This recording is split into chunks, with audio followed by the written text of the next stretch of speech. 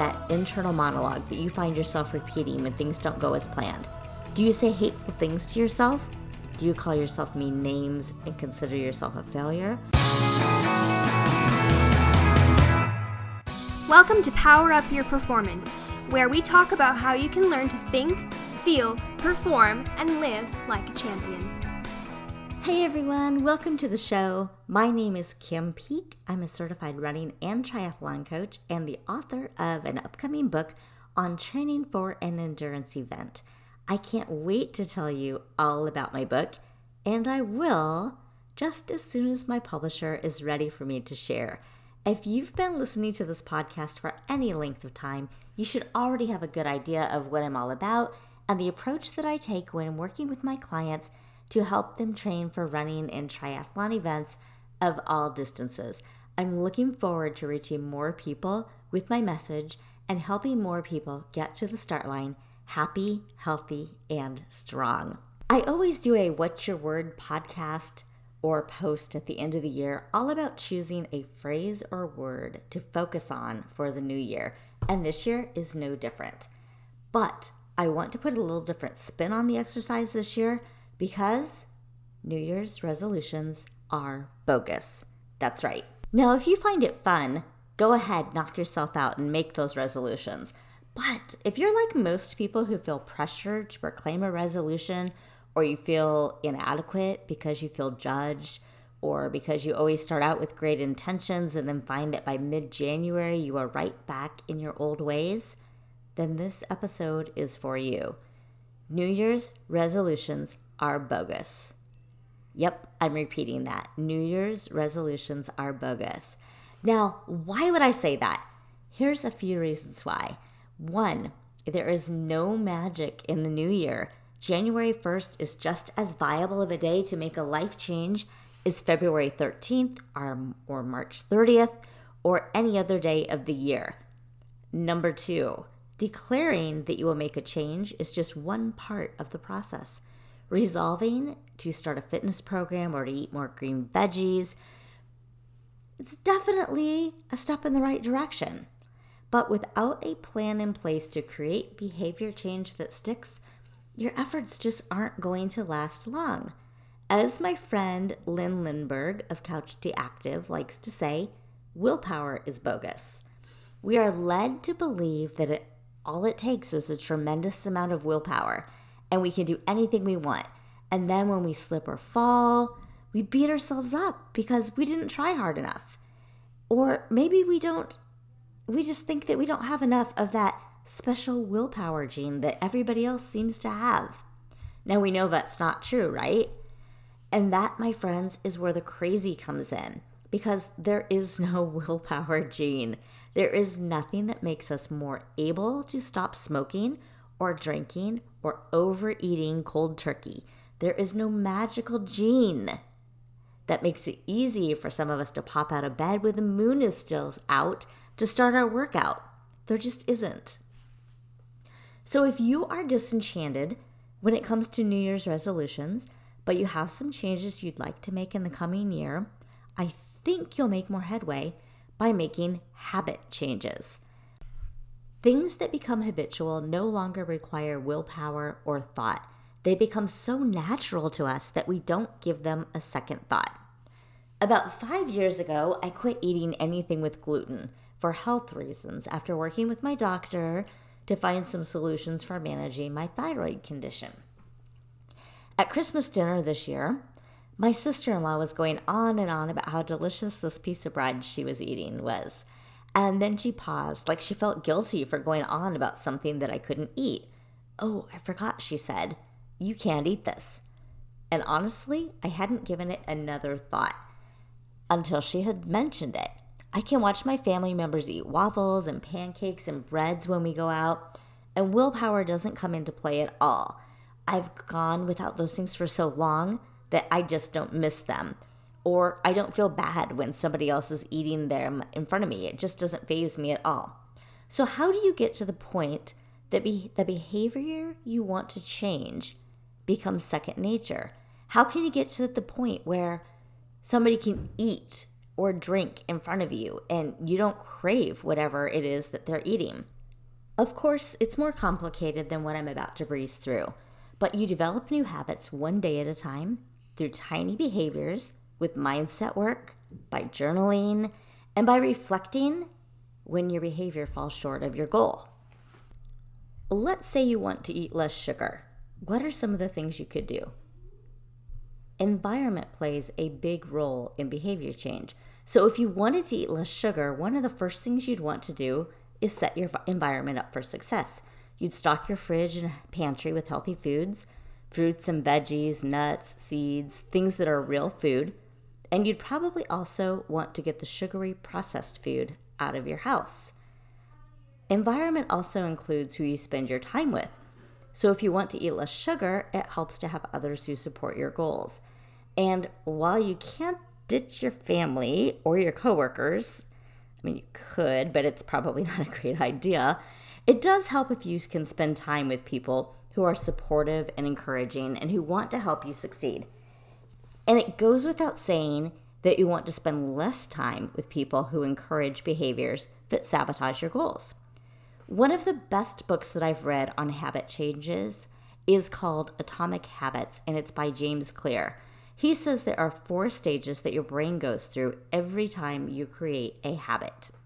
I'm going to read to you a few little excerpts from an article that he has on his website to help you kind of get a feeling for those 4 stages that your brain goes through. So first, there is the cue. The cue triggers your brain to initiate a behavior. It is a bit of information that predicts the reward. Cravings are the second step of the habit loop, and they are the motivational force behind every habit. Without some level of motivation or desire, without craving or change, we have no reason to react. What you crave is not the habit itself, but the change in state it delivers. You do not crave smoking a cigarette, you crave the feeling of relief it provides. The third step is the response. The response is the actual habit you perform, which can take the form of a thought or an action. Whether a response occurs depends on how motivated you are and how much friction is associated with the behavior. So points 1, 2, and 3, we have a cue, a craving, and a response. And whether or not the response occurs depends on how motivated you are and how much friction is associated with the behavior, how difficult it is for you to follow through with that behavior. Finally, the response delivers a reward. Rewards are the end goal of every habit. The cue is about noticing the reward. The craving is about wanting the reward. The response is about obtaining the reward. And we chase rewards because they serve 2 purposes. Number 1, they satisfy us, and number 2, they teach us. He continues, if a behavior is insufficient in any of the 4 stages, it will not become a habit. Eliminate the cue, and your habit will never start. Reduce the craving, and you won't experience enough motivation to act. Make the behavior difficult, and you won't be able to do it. And if the reward fails to satisfy your desire, then you'll have no reason to do it again in the future. So just that last little bit I read should tell you pretty much all you need to know about how to at least stop doing negative behaviors. You eliminate the cue and your habit never starts. You reduce the craving and you won't experience enough motivation. You make it difficult and you just won't do it. And if the reward is not satisfying, then you have no reason to do it again. So here's an example from an article he posted on his website. Let's say you are answering emails. You begin to feel stressed and overwhelmed by work, and you want to feel in control. So what you do is you bite your nails, and biting your nails satisfies your craving to reduce stress. Biting your nails becomes associated with answering email. So let's take that to something that you might do. I know it's something I do. What if your problem is eating while you work, not biting your nails? Could it be that you reach for food when you feel overwhelmed or stressed, and you feel better when you reach for a snack? So you associate eating with working on your computer. So every time you sit down, you get a little stressed. You just have developed this habit now where you reach for some junk food, and that makes you feel better, and then you keep working. So you can kind of see how it's easy to overeat out of habit. It's not like you're really consciously choosing to overeat, but it's just become something that you do. These are the types of associations you can learn to make when you pause and reflect before acting, or when you incorporate a journaling practice into your day. Let's say that you do great with the food selections all day long, but after your dinner, you go crazy with junk food and wine.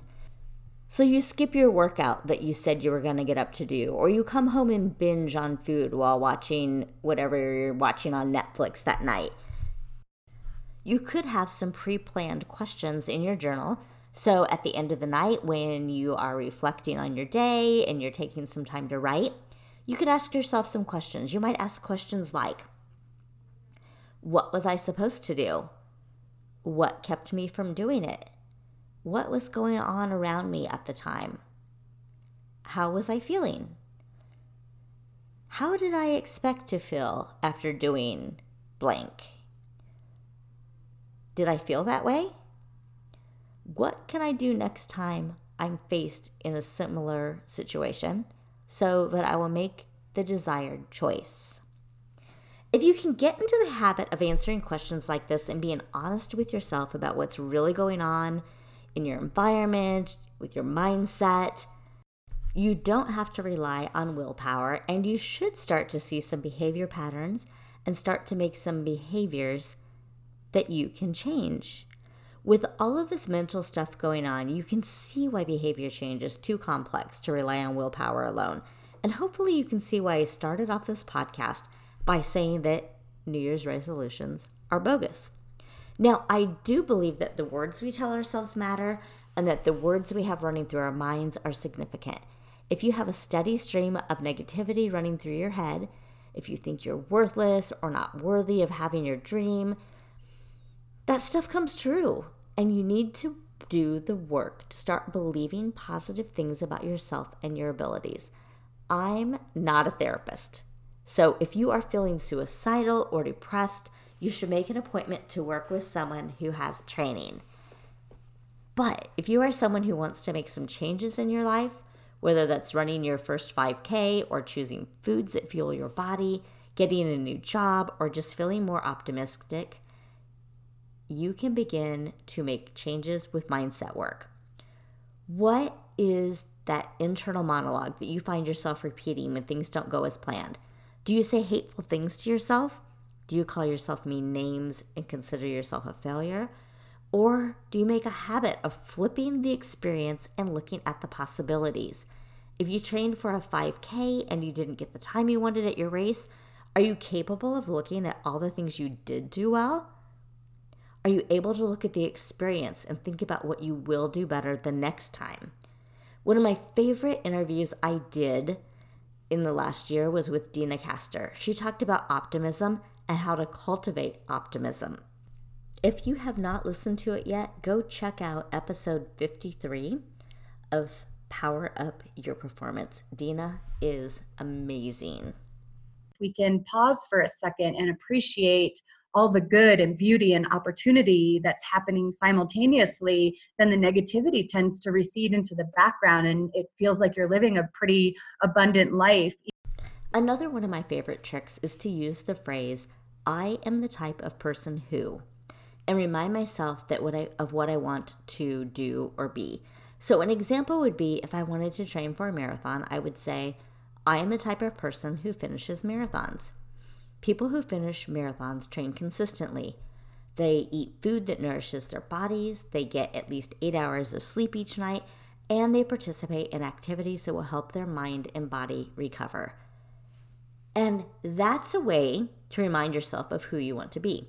Decide what you want to accomplish and then list out the attributes or behaviors of that type of person. What behaviors do they have that support that goal? Tying this all the way back now to the idea that New Year's resolutions are bogus, I want you to do something. Select a word or an idea or a mantra that reflects a goal you have. It could be a specific goal you want to accomplish. It could be a theme for the year. It could be a way you want to feel. Then make that word visible. Whether you make a wall hanging or put the word on the home screen of your phone or on the steering wheel of your car, make it a word that you see and reflect on daily. Make it part of your environment that you won't miss. When you're running or driving in traffic or feeling stressed, repeat that word or phrase to yourself. Last year, my word was aloha because I wanted to remember the way I felt on our vacation to Hawaii and make that part of my year all year long. I love Hawaii and just didn't want my Hawaiian vacation to end.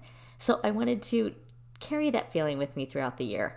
I made a note card that I carried in my phone case, and it gave more details on what aloha meant to me and what I wanted from the year. And then I took a look, made sure that I looked at that note card every single day to start my day and repeated those things to myself. Some of those things didn't happen, but the number of things that did happen, it was amazing. Quite shocking to me, actually. But yeah, it was amazing. And that's just what happened when I had a little word that I carried around with me and I referred to it every single day. As we come to the end of 2019, I encourage you to reflect not only on your accomplishments from the last year, but from the entire decade. Take the time to feel good about who you are, bask in your own highlight reel without comparing yourself to others, and remember you are loved just the way you are. In the next episode, I want to give you an update on how my 2019 vision board went. Even if you think vision boards are voodoo, too much woo-woo, take a listen to this one. I think it will also surprise you. Have a great new year, and I will talk to you in the roaring 20s. Thank you for taking time out of your day to listen. I'm Coach Kim Peek of Power of Run, and you can find me at www.crushingmygoals.com or on all social media as @Power of Run. If you liked this episode, be sure to give the podcast some love over on iTunes and remember to subscribe. As a new podcast, your reviews and stars and subscribes will help me grow the audience so that I can share my love of health and fitness and bring more experts to the show. Power up your week, and I will catch you next Tuesday.